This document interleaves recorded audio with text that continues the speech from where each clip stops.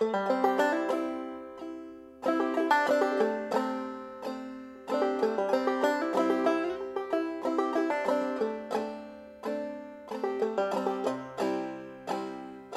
and child, come with me.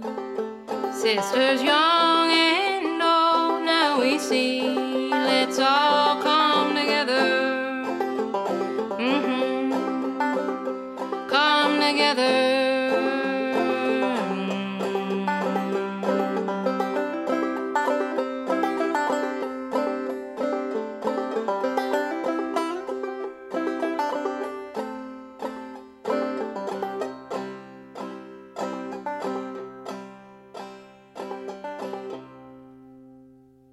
Welcome back, listeners. You're listening to the FemSouth podcast, and I'm your host, Lee.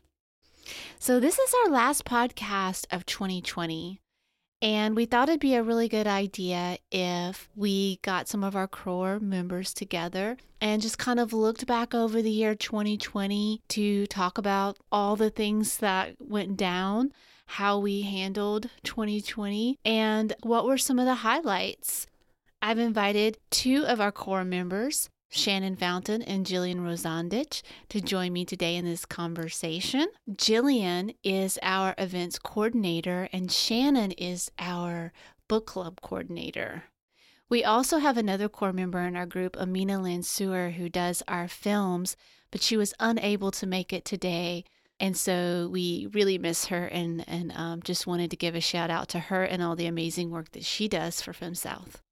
And really what we want to do with this last episode is to reflect on this year, to look back over the books that we've read, to look at the films that we've watched, and some of the events that we've held over the year. 2020 did present us with a lot of challenges with the pandemic and with the political landscape here, but I think overall we did a really good job in 2020. And we also want to look ahead at what 2021 is going to hold and some of the topics that we are interested in exploring next year. So before we get started, though, now's a great time to just say if you're interested in joining a book club, if you're interested in joining a community of like-minded women, now's a great time to do so. We're wrapping up 2020 in December, but we're going to start again in January of 2021. With some great topics that I'm sure you will find very interesting. So you can join us on our private Facebook book club group. You can follow us on Instagram. Please subscribe to our podcast wherever you get your podcasts and give us a rating. Let us know what you think.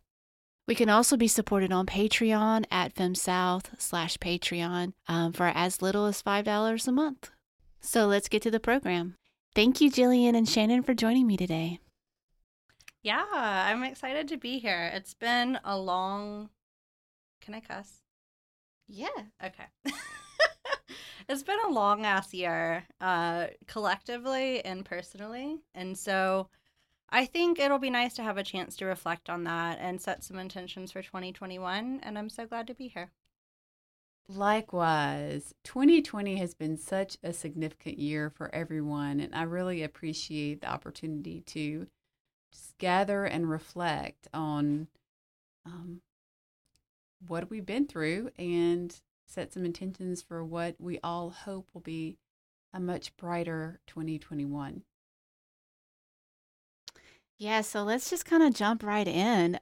Tell us how your 2020 went. Jillian, if you want to go ahead and start off, that'd be great.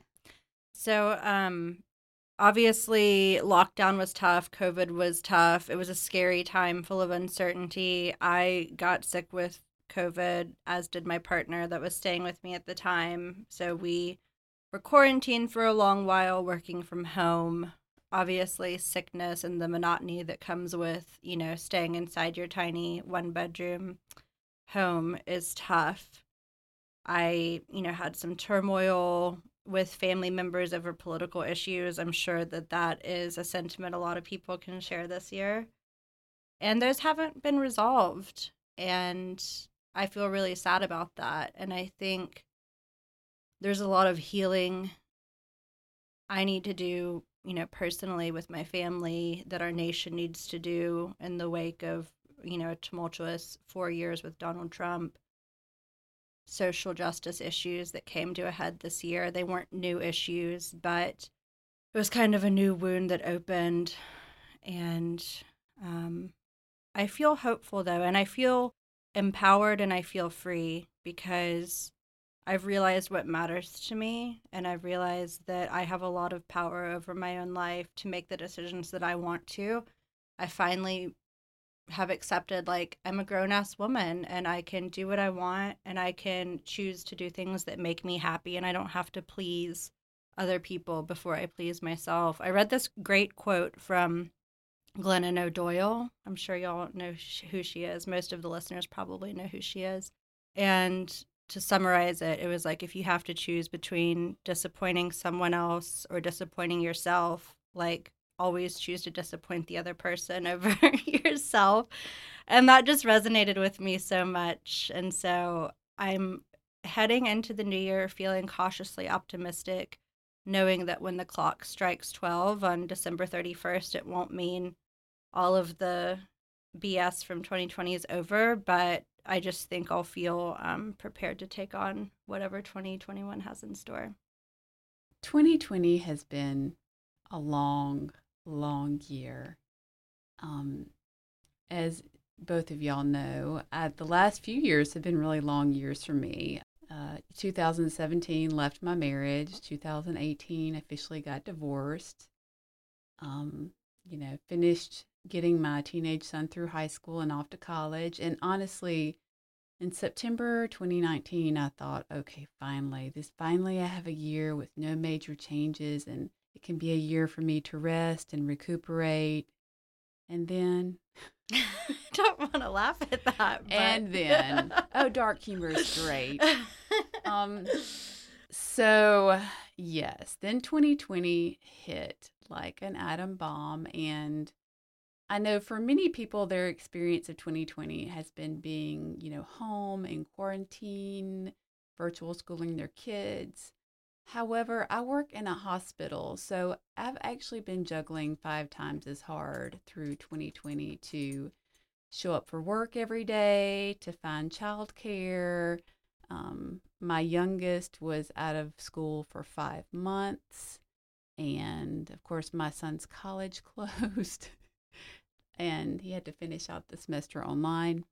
So, 2020 has not been a boring, dull, quiet year for me at home. It has been a year in which I've had to juggle more fiercely, perhaps, than I have in the past few years of my life. And then on top of that, then we had the hurricane. 2 hurricanes. I forgot about that. 2 hurricanes, actually. And I also showed up for work with the day after the hurricane, the day before the hurricane. And it's just been quite a year. And in the midst of that, I am now selling my house and buying a new one. I thought that was going to be a leisurely process that I would start in 2020 and wrap up in 2021, but that has gone much quicker than I thought it would, and now I am closing on my house next month and moving. So we're going to close out this year with a bang, and I will say the good thing about 2020 for me is I feel like I reached a few new lows and was able to bounce back. I actually feel calmer and happier and more in control of my life now than I did at the beginning of this year. And I'm grateful for that. I'm not sure why, but that's how I feel. Yeah, I mean, I feel like for 2020, I don't even know where to begin. I think when it first started and the pandemic first happened, those few months whenever school was kind of released and my kids were home and they didn't have to go to school and our quick, fast-paced life just slowed down. Those were some really nice moments actually for me. And I know that sounds terrible in light of all the people who got COVID and were suffering and lost people that they loved. But here for me with my family, it felt like for once I got permission to just stop. And that was really nice. And then it seemed like after the summer hit, it was just one thing after another, right? With the killing of George Floyd, with our hurricanes that hit back to back. We had a pretty intense hurricane season. And then when school came back in August, I started teaching online. So all of my regular face-to-face classes went online. And for those of you that don't know, I teach college English. And that was really challenging because I've taught online before, but we had to have a very in-person presentation online. And so it was just really hard to connect with my students on a platform that only lets you see 9 students at a time. And it was really difficult to have to transfer all of my lectures or all of really my class discussions, because most of my classes are about getting students into groups and discussing things. And that just became really challenging on the online platform. And plus I was working so much more because now, you can't just answer a question really quickly in 2 seconds in your classroom. You have to type it out, and you have to all these emails and text messages because students, expect for you to be right there for them at any moment. And so that was really challenging. And I was doing a lot of work and not getting paid for it. And so I had a huge moment of reflection this year as an adjunct teacher that I've been doing a lot of work for I've been adjuncting for 9 years now, for the last 9 years without getting paid much. And so that prompted me to go and try to get my teaching certification. So now I am transitioning and trying to get teaching certification to teach high school so that I can have a steady income and an actual job where people keep me in the loop of things. And so that's been a huge transition for me this year, is just kind of figuring out that might be my next path, to teach high school, because it's something that I never really saw myself doing. But Well, I think you bring up a great point. Like, you and I are both teachers. I've always taught online, so for me it wasn't much of a shift. And then Shannon works in a hospital, so none of our work stopped. Maybe work looked a little different for us. And Shannon, you obviously, as one of our healthcare heroes, were taking, or it was probably more arduous for you to go into a hospital every day during this when, I was working from home and Lee, you were working from home. But we still didn't get a break during all of this. And so I think that's hard too. I think you go into that kind of like, combat mentality of like, I just have to focus on the task at hand and getting through it. And when you were talking about feeling this kind of like calm resoluteness at the end of the year, I feel that too. And I don't know if it's necessarily a good thing. I think it might be like we're so shell shocked that it's like, we've reached this point where we're like, okay, like I can take on anything now and I'm going to move forward. Shannon, you shared this great quote the other day, and the gist of it was, stop telling me I'm strong. Can you like rephrase that for me? Because I feel like that is really apropos for what we're discussing. Yes, and that is something, a thought that I have tried to express to many friends many times over the last couple years, bumpy years of my life. And then I found this quote that really summed it up so well. So this is the quote. What doesn't kill you makes you stronger. Really? Yet another trauma-avoidant survivalist cliche that is intended to keep you looking for the bright side when you are down on the ground, bleeding from a knife wound. Sure, sometimes your traumas can make you stronger, kind of like the way that heat hardens steel. And sometimes they can F you up good, destroy your will to live, debilitate your capacity to trust. When in the presence of someone who is almost killed by trauma, don't remind them of their strength. Remind them of their tenderness, and invite them to be gentle with themselves as they endeavor to heal. That's by Jeff Brown.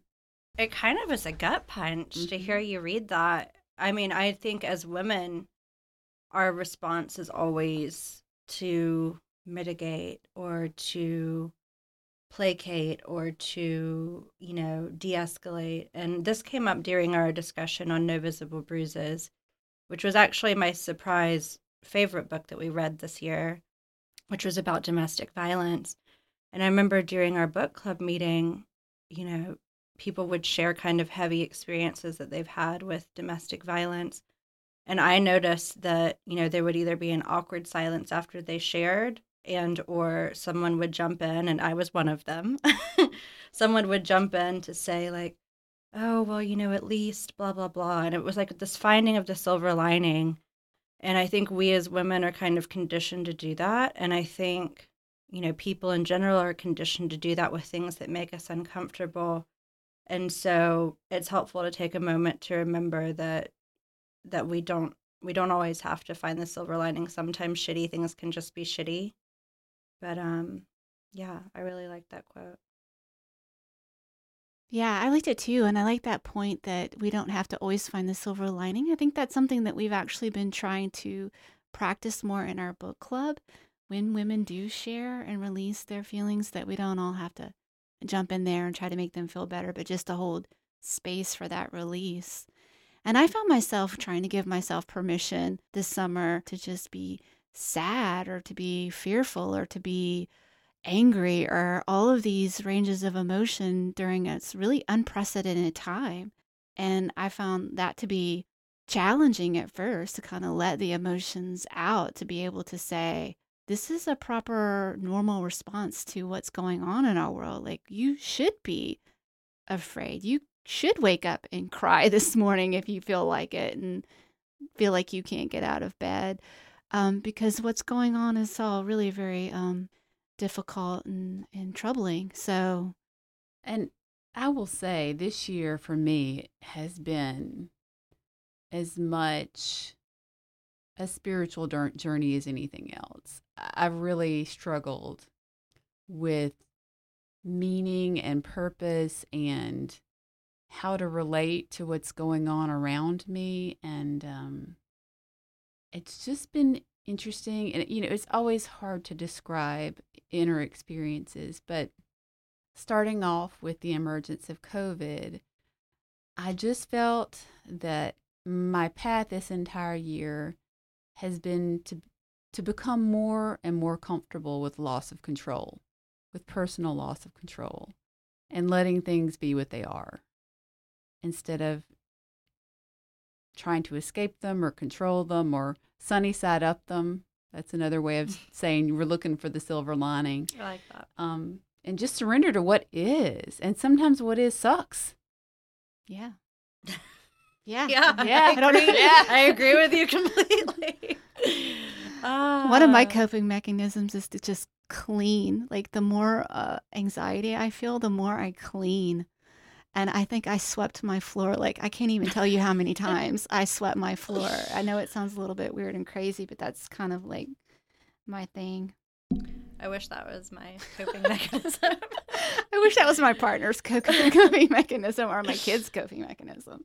But I think that's something that's been hard for me because I live alone. My partner's long distance. And at the end of this year, I'm actually going to move and join him across the country, which is another thing to look forward to. But living alone during all of this has been tremendously hard, and for people that were saying how crazy their husbands and partners and kids were driving them, maybe it's like a grass is always greener on the other side thing. But I just remember feeling so incredibly lonely and having realizations of like, I haven't touched another human being in weeks and months. Like, I just want a hug. I just want to hold someone or to have, quiet company in my house. I want someone to be sitting on the other end of the couch as we both read books or something. So I think that's contributed a lot to my sadness and my anxiety this year. So that's another thing I'm looking forward to leaving in the past.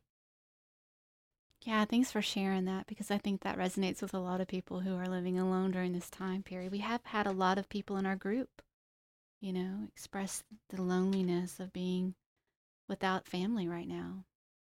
So should we maybe kind of go through our book list and talk about some of the things that we did do, though, this year, despite the pandemic and all of the issues? Because, I feel good about all the work that we actually did do as a group. We could have easily shut down, and we didn't. We just kept on going, and I think we read a lot of amazing books, and we held some online events, and we learned how to shift from a face-to-face event to an online event and to an outdoor event, and properly socially distanced event. So Yeah, honestly, I'm so impressed you kept it going. So kudos to you, Lee. Honestly, like a lesser person would have said, let's take 2020 off. And really, I know our Zoom socials were a huge, they were great for me to be able to see people's faces and interact. But yeah, let's talk about what we read and watched and did this year. okay, I'll just kind of go over our book list real quick and then in our movie list. So, for those of you who don't know, we read a book every 2 months, and that's what we decided to do in 2020 because in 2019 we were feeling a little bit overwhelmed with all the books. So, instead, this year we did one book a month and one film in the month that we weren't reading a book. And so we started off in January with New Feminist Christianity. We did a 3-part series on Christian feminism. We read Octavia Butler's The Parable of the Sower, which was like the perfect time to read this book. And we didn't even know because the pandemic hadn't yet hit when we started reading Parable of the Sower. It was kind of like happening simultaneously. Then after that, we read Herland and Sultana's Dream, which are 2 utopian fiction books. And then we shifted because when George Floyd was killed, it was really felt like, okay, we have to really read something that's going to address racism in the United States. And so we took some of our other books that we had on our list off and turned to Bell Hooks and read Killing Rage and Ending Racism, and then also her book, Teaching to Transgress. And then we shifted over to domestic violence and read No Visible Bruises. And this month we're ending with Jeanette Winterson's Oranges Are Not the Only Fruit. And just really quickly, the movies that we watched were The Brand New Testament, which was produced by Jaco van Dormael, which I'm probably not pronouncing that right, but I don't know how to pronounce it. Pariah by Dee Rees, Daughters of the Dust by Julie Dash, The Vote, and A Girl Walks Home at Night by Anna Lily Amirpour. And usually our other person who is in our core group, Amina, is not with us today. She couldn't join us, and she's our actual film coordinator, and she's the one who selected these films and put together our events. And so we really have her to thank for them. And she was going to come on and talk about them a little bit more, but like I said, unfortunately, she cannot be with us today, but we do miss her. Yeah, and she really, I want to say she curated them because she has such an eye for art and film, and she really selected the most appropriate and beautiful pieces to accompany what we were reading. Yeah, definitely.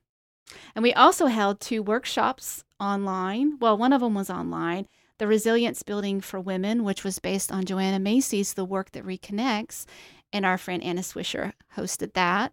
And then we did our Phoenix ceremony, which is one that we did outside, properly socially distanced by a bonfire. And that was where we wrote letters to release traumatic events or negative energy or whatever and put it into the fire and release that.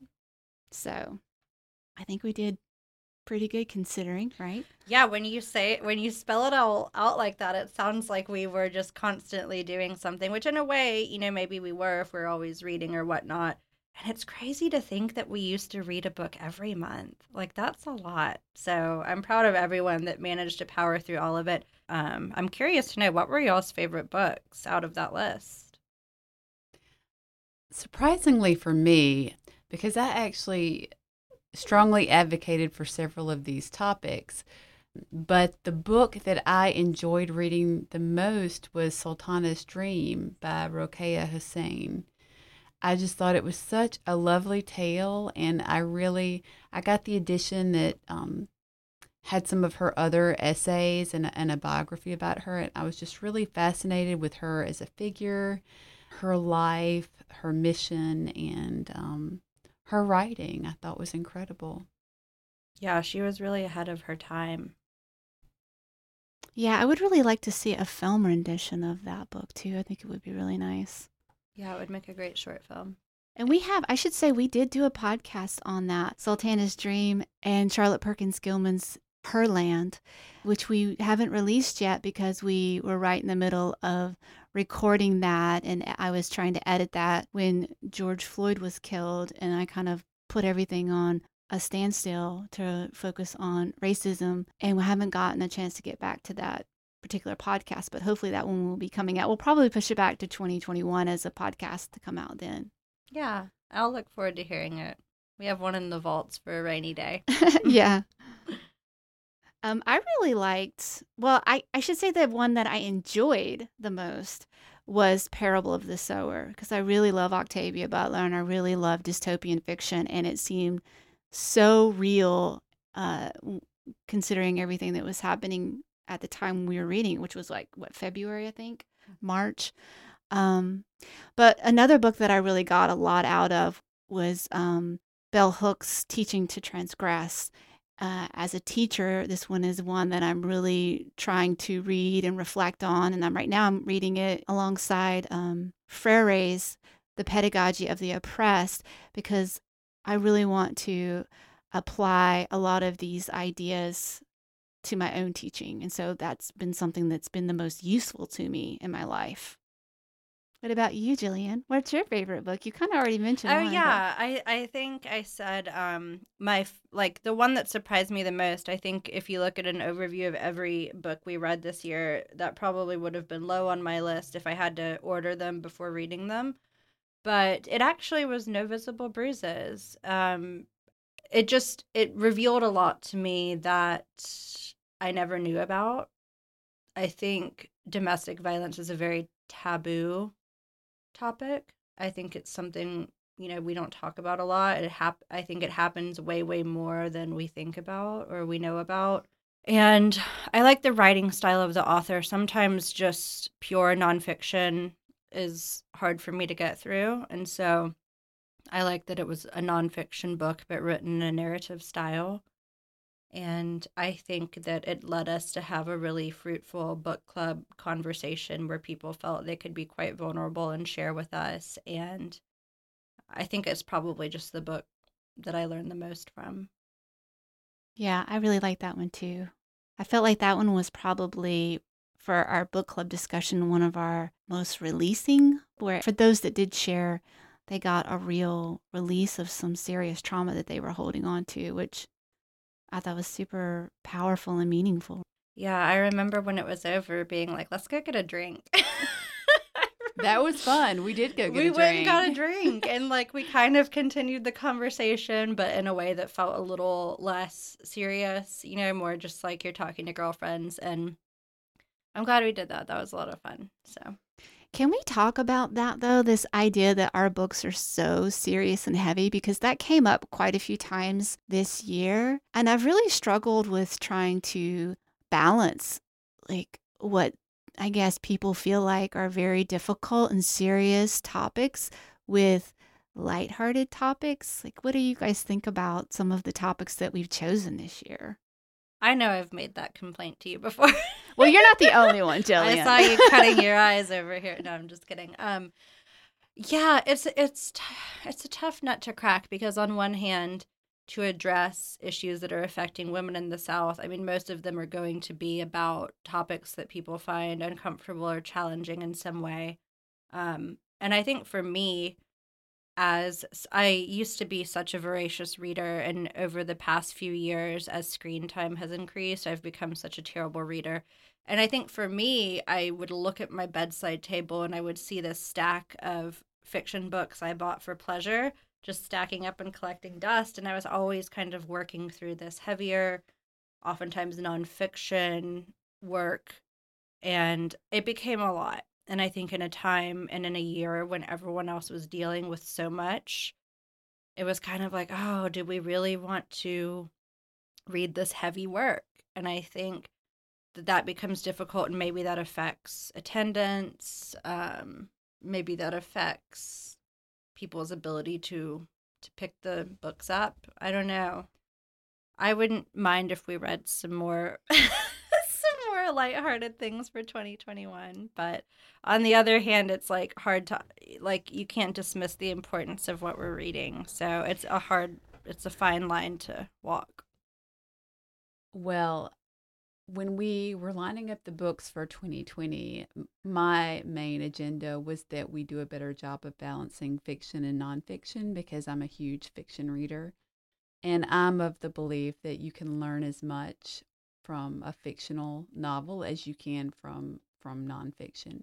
And so I think we did a good job this year of balancing fiction and nonfiction. We read 3 works of fiction. One was a dystopian, which was Parable of the Sower. And Octavia Butler is amazing. Everyone should read one of her books, at least one of her books. Probably don't read Parable of the Sower right now unless you want to have nightmares.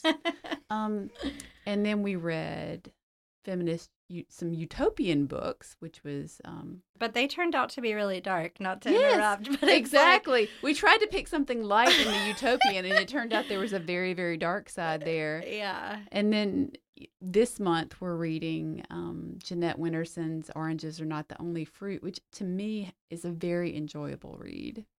I mean, what is your frustration with that, Lee? I know as like kind of the primary captain of this ship, like, how do you feel about that? How do you feel about addressing these important topics versus getting engagement? Because I know we've had this conversation at least a handful of times this year. Yeah, I mean, it's always a struggle for me because, I mean, I love fiction too, but I'm also a huge lover of nonfiction, and I feel like I get more out of nonfiction. I learn a lot. And a part of this book club, a part of the actual mission I feel for this book club is to educate women on these more difficult topics and to address these difficult topics. And so I feel responsibility is what it is to choose the books that are going to enlighten women the most. But on the other hand, some of those books, I have found that if they're difficult to read, our readers don't necessarily want to read them, and they won't, and then they won't show up, and we'll have lower attendance than what we hoped for, versus our easier, lighter books to read, our fiction, we'll get more attendance out of it. And so it's kind of, for me, it's a little bit of a disappointment because I would hope that everyone would be as interested in fiction as they would be in nonfiction, and that they would be really interested in learning and understanding something about feminist theory or about women's history or about, some of our books this summer that got really poor attendance was our ones on, racism. And that to me felt like we had a responsibility to really look at this issue, and especially here in the South, because we do have a huge problem with racism, and especially even in our little community. And so I was really hoping that there'd be a lot more participation in that book and a lot more people excited to educate themselves. And it was just a disappointment to see so few people show up and do that. On the other hand, I know that people were fatigued. People were afraid to challenge themselves with something that perhaps they didn't know. It can be really difficult to open yourself to new information, perhaps that you didn't know or that you didn't consider. And it's even more difficult, and I forget this all the time, but it's really difficult to take that knowledge and apply it into your own life. So like, for example, with No Visible Bruises in the conversation about domestic violence, it took me a while to really understand that for some women, this is really a revisiting of some really traumatic experiences. And so to ask these women to do that, is a pretty tall order. So I think that's kind of what are we asking women to do, and are we providing a space that's capable of helping them and holding that space for them for that kind of transformation? Well, Lee, I think your approach to selecting books really shows your background as an English professor. And if the members of our book club were going to be tested or have to write an essay on the book, that would be a different case scenario. But, this book club is meant to be educational. And, this is something that I've struggled with with FemSouth myself, which is that, I see this group as, yes, being educational, but it's also, a hobby. It's a leisure activity. It's a socialization activity. It's pleasurable for me because, as a hospital employee and a single mom, my life is full of hard, difficult, have to do things. And I just don't see book club. I don't approach book club with that same level of seriousness and intensity, because I do see it as being for fun. Yeah, and I think that just reflects my personality. I think I've had a lot more difficult time just relaxing and having fun.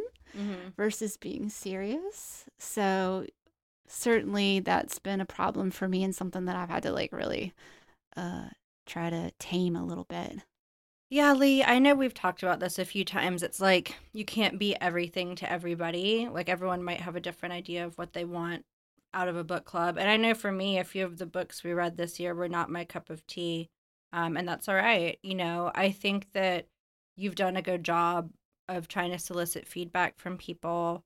We've done polls about what they might be the most interested in. I think 2020 is a hard year to try to gauge any sort of metrics for how certain books or events were received by the group. So I do have ideas for things I would like to read in 2021 that are perhaps slightly lighter, but are things that I'm really curious about that I think are relevant to feminists now. I know I really want to read about diet culture. I really want to read more about female sexuality, about the orgasm. I know we discussed that before we had to turn the attention of the group to other things. What would be of personal interest to me would be reading about like entering the workforce as a woman. Like how has that changed, over the last 5 or 10 years? It's different than it was in the 80s and 90s. So I know those are things I'm interested in exploring. What about you guys? I love several of your ideas. And diet culture would be super interesting. And women in the workplace. Yeah, I feel like this year has really been a year of career growth for me, oddly enough. After my divorce, I had been waiting for quite a while for a full-time position to come open with my employer. And ironically enough, that happened 1 month after school shut down. So I went full-time. At the worst time. At the same time that the school shut down.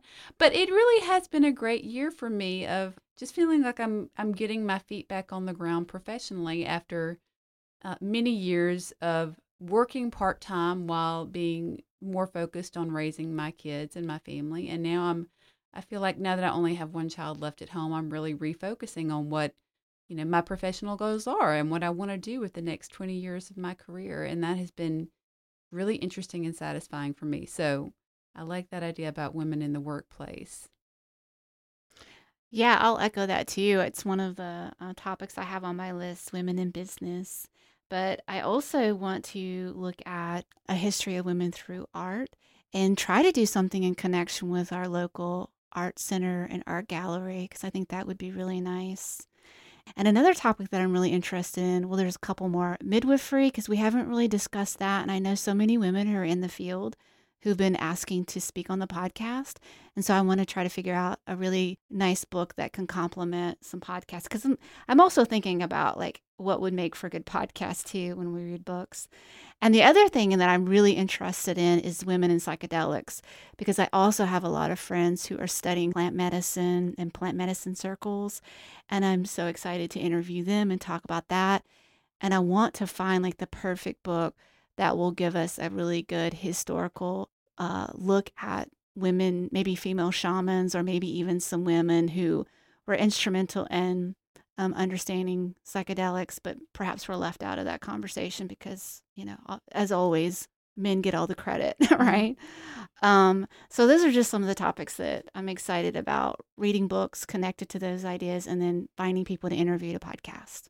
Yeah. I love the idea of art too. I really think we could expand it or maybe complement it by just looking at media in general, representation in film and TV. And also, I don't know if we have any Gen Zers in our book club. We have some members that are in their early to mid 20s. Are they considered Gen Z? I don't know. But I'm not sure. There's a whole, the way in which like Gen Z is using apps like TikTok as a form of, protesting social issues. It's all so fascinating to me. Representation in TV. There's a lot more shows that are being remade to be inclusive of queer characters and show, queer relationships. So there's just so much kind of meat on those bones, so to speak, that we could really dig our teeth into. So I'm definitely into all of those topics we just talked about. And I want to interject here too and say that you have introduced me to the best TikToks this year on your Instagram. Ironically, I always go to your stories, Jillian, because your TikToks are hysterical and pleasantly interspersed with pictures of beautiful homes and lovely food to keep my stress level down. Yeah, that's how I use my social platform. I try to share. I don't really do Facebook anymore. I think Facebook is not the thing anymore for people under 30.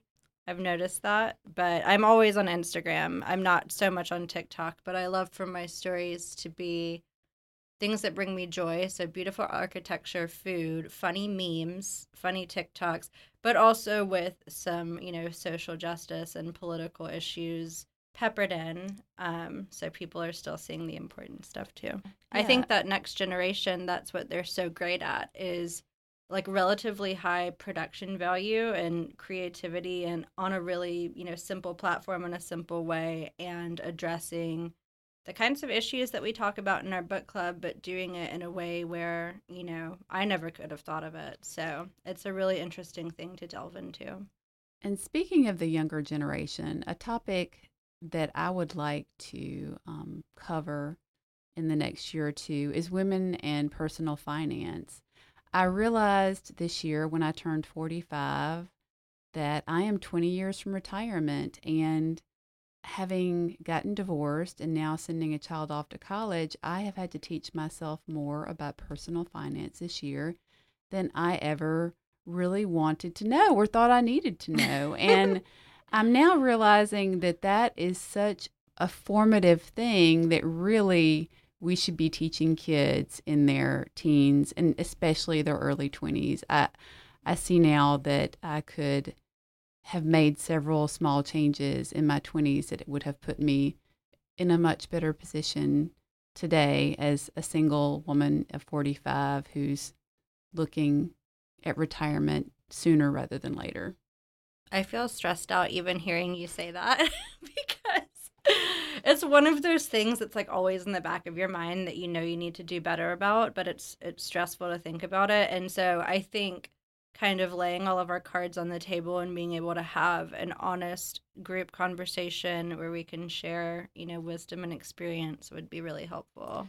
Well, and I will say one of the things I've learned about this year, I have been, of course, being a good little feminist. As I educate myself about personal finance, I'm drawn to women in the field, and there are actually women's investment circles where small groups of women meet together, and that's what they do. They sort out their finances together. They choose their investments together, and it's a community. It's a social activity, but it's also learning and educational. And for better or for worse, Lee's going to say for worse.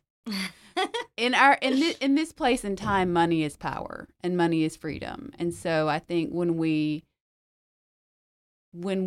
as women let money be pushed to the back of our minds, particularly behind how we look and how our houses look and how our faces are made up, we are really doing ourselves a disservice in the long term. Yeah.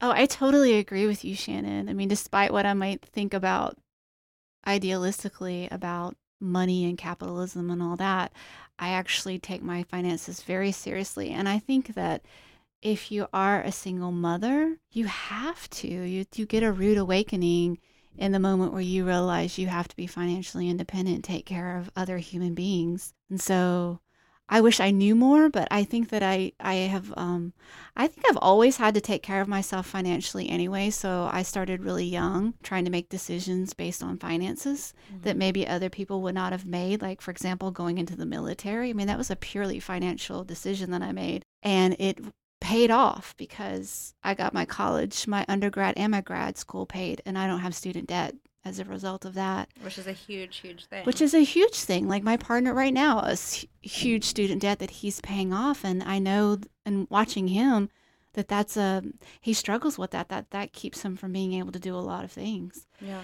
So I take finances very seriously, and like you, I'm at that age now where I'm like, holy crap, I only have so many more years to build a retirement. And, and I want to be able to give my kids some things, although I want them to be able to work just like I had to, because I think there's something valuable about that.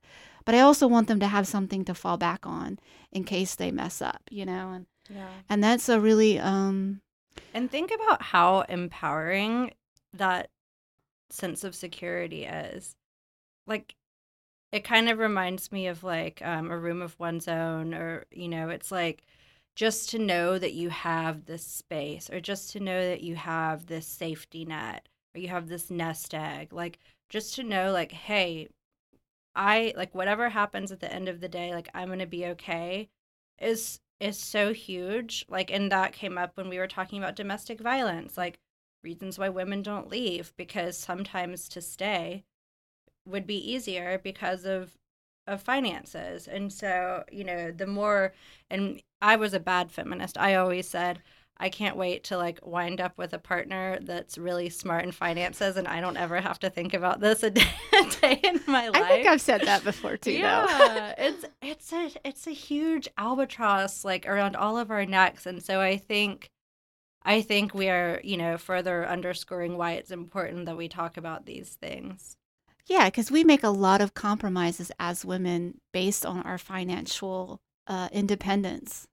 And tying this back in with 2020, this is the year of the women's recession, because so many women have had to either cut back on their jobs or quit entirely due to childcare and educational issues. And so I think there we see that this pandemic is going to disproportionately financially impact women and possibly their career progression. If all this had happened, if I'd had a 5-year-old, I would not have been able to return to full-time employment during this pandemic, because the child care and school issue would have been just totally unmanageable. And, as we've recapped this year, I'm really astounded by how much we really have done over the course of a very challenging year. And I know for myself, I wish that I could have been more involved with every activity we had, but I just didn't have the bandwidth for that. But what I do want to say is, whether you enjoy watching movies, or you enjoy reading fiction, or you enjoy reading nonfiction, or you just like hanging out with a glass of wine or a cup of coffee and chit-chatting with some like-minded women, feel free to show up. This is not an all or nothing group. This is a buffet. Take what you like of our offerings and, let us know what you like. We'll offer more of that. I think that was really beautifully put, Shannon. I mean, I've shared briefly about my story on here before, about how I moved back to Alabama, my hometown, after living, all over New Orleans, Los Angeles, abroad.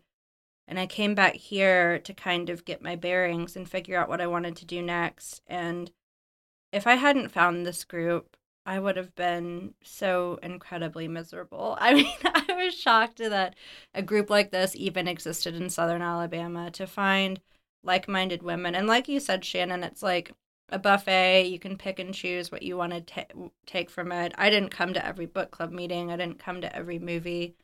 But this group was a great support network for me while I was here. And I am moving, as I mentioned. I'm going out to the West Coast, and I'm really excited about that. But I think what we've proved this year, and what I'm really excited about, is that distance is not an issue. We've moved online. The book club has been really vibrant this year, and I'm still looking forward to participating. And I've also connected with a bunch of cool women from all over. There's a woman in Canada I've been talking to, and she's really great. Yeah, I second that. Like, I feel like we've attracted so many interesting women in our area that felt like you, coming to the South, maybe moving to the South, or just having lived here for a while but not really finding their group of like-minded women. And I've just personally met so many wonderful, interesting people, whether they come in and go to a few book clubs and then, disappear for a little while and then come back in. it's all good. And now we are doing our book clubs online. So we'll do a face-to-face and an online at the same time. And so we have been meeting some women from other places of the world, I'll say, because we have somebody new from Canada that's joined. And so that's been also another bonus. Like we've previously were just kind of isolated to our area. Now we're expanding. So that's exciting. That's what we kind of always had hoped we would do. And I just want to circle back to a point that you made about you can't please everybody. And this is a buffet kind of a style thing. You can pick and choose what you want. And I think that's important to keep remembering is like one of the things that I am always adamant about is we don't really project one way of being a feminist, one way of having an experience in this group. And we do try to pick and choose things that are interesting and reflect the people in our group and their interests as much as we can. And so this isn't going to be one of those spaces where you join and you either walk the line or you don't and you're out. Like this is where we try to really embrace diversity and really understand people and meet people where they are and understand their experiences wherever that may be. Yeah. So what are you waiting for? If you're listening and you haven't joined us yet, I really hope you will. Well, we are really going to miss you, Jillian, and I really appreciate what you have brought to this group and also just having you in my life. And there is no replacement for the full Jillian experience. So I am really, really going to miss you when you go to LA. But I'm grateful for our time together. I am too. I really am. I know we'll keep in touch. Me too. I'm secretly hoping you're going to go to California and miss us so much and turn around and come right back. And suddenly begin craving Southern Alabama. Southern Alabama. That's what happened to one of our book club members. She left and she came back. Yeah. She couldn't help it. There are parts of the South I will definitely, without a doubt, miss. And maybe that can be revisited on a podcast after I've been out there for a few months and can more eloquently explain that. But yeah, and that's another mission that we've had is to connect when people in our group do live in other places or do leave, is that we can connect with like women in California now that you're in California, you know, and like maybe pull more people from all over into the group. Well, and I think that's important because I think we saw that happening this year, like when Alabama had the abortion ban on the table that they were considering passing. You hear, or like even during the presidential election, obviously the entire Southeast were red states, and people give the South a lot of flack collectively. They look at it as a monolith, like, oh, you know, F the South, like you guys are holding us back, you're all a bunch of rednecks, blah, blah, blah. The thing that's the most frustrating for me, you know, I'll have friends DM me and be like, oh, I can't believe this is happening in Alabama. How do you live there? And it's like, don't you see like that attitude is part of the problem? You need to be acknowledging and supporting the people that are here that are doing the work. To live here and to do the work is the hardest thing. And not everyone's cut out for it. I'm not going to lie. I'm relieved to be leaving after a particularly hard, tumultuous political year. But I think, you know, realizing that there are women here that believe the same things you believe and that are, you know, stuck in a tough area to live in, it just further helps create those bridges of understanding and compassion and empathy. And so I think broadening our horizons that way is really good. Yeah, and I'll just echo that and say that either move here or elevate the voices of the women who are doing the work here. Just, you know, be as supportive as you possibly can and don't take for granted. This might be an easy thing to talk about and address and publicize and all those other things in an area that's progressive. But here, it's really difficult to talk about feminism here. It's really difficult, even within the women in our group, to even say it out loud, to call themselves feminist. And we've seen that. Like some women say, you know, I can do this more privately, but to be vocal about it is even more challenging. So, you know, we face a lot of challenges in something that might seem so easy and simple and normal in some other area. And that's what I would like to return to, is that this is not a group where we all hold the same beliefs, but it is a group for people who perhaps have ever experienced living in small town Alabama, that even saying the word feminist aloud was difficult. Yeah. But we're going to keep saying it over and over and over again. We will. Well, I guess that's a great place to stop. And I just want to thank Jillian and Shannon for coming on and talking and celebrating this 2020 and looking ahead at 2021 and knowing that things are going to be great and we're going to continue to do this work. Yeah, this was great. Thanks for having me. Yes, thank you. Well, Fem South is a podcast and book club community produced in the Deep South. We are dedicated to educating, supporting, and empowering women through feminist theory and community. We are intersectional, we are inclusive, and we believe there is no one way to be a feminist. Feminism is an ongoing journey of self-discovery and activism. Our book club is an ongoing exchange between theory and embodiment, and we are simply here to hold space for this collective journey. If you want to get involved with Fem South, you can go to our website at femsouth.com and sign up for our newsletter. If you would like to be a part of our book club, you can ask to join our private Facebook book club group where we read and discuss books online.